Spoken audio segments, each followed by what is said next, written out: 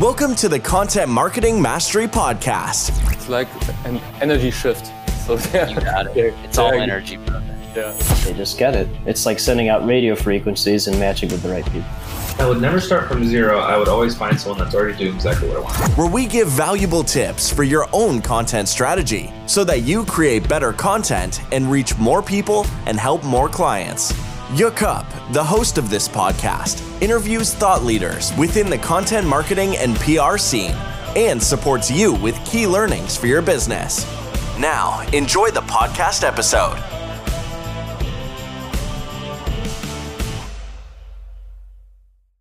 Yeah, so absolutely. There's no guarantee when it comes to earned media.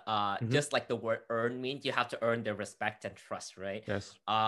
You may, if you have a big budget, work with a very established PR agency. Then a lot of those stuff are going to be established on your behalf, right? That's why you do work with agency, because they have those prior relationship, right? Yes. When it comes to earned media, is that it is going to be based on those relationship, but I think it's, of course, like if you're a bigger brand, you will have that cachet and the budget to find those press releases that you need. But say that you're an entrepreneur, is one of the best things you mentioned already, Yucup, is to create your own content, because when you message someone, they don't just take your words that who you are, right? They kind of probe around on your LinkedIn, on your website, on your blog, and see they'll check out, who is this person that I don't know yet, right? And is this someone I want to give a chance to? Is this someone I even want to talk to, right?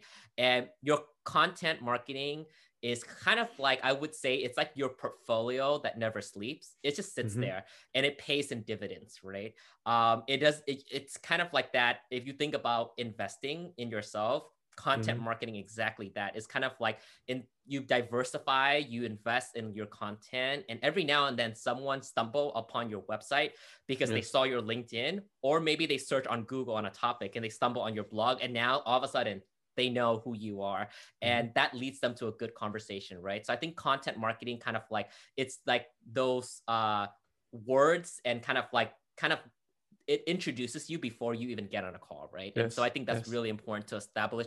And I think that for the people that did respond back to me back then in 2015, regarding like the Forbes contributor, they probably read my pieces too. They're like, oh, this sounds, interesting. I can see this appearing on Forbes. And if I had nothing to show them, they probably would have not 100% knew who I was and even picked up a call, right?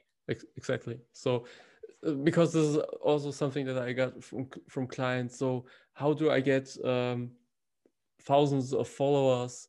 Yeah, you have to start creating content. It's not like, it's like you can't have followers if you don't create content and publish things. So you have first publish and create, and then people will come to you. This is basically, Thanks for listening to Content Marketing Mastery. If you have any questions, just send a voice message through Anchor. And if you liked what you heard, we would love to get a review from you. You can also download a free white paper, 5 lessons on how to create content and monetize your knowledge, on our website, contentmentoring.com. Thanks and best.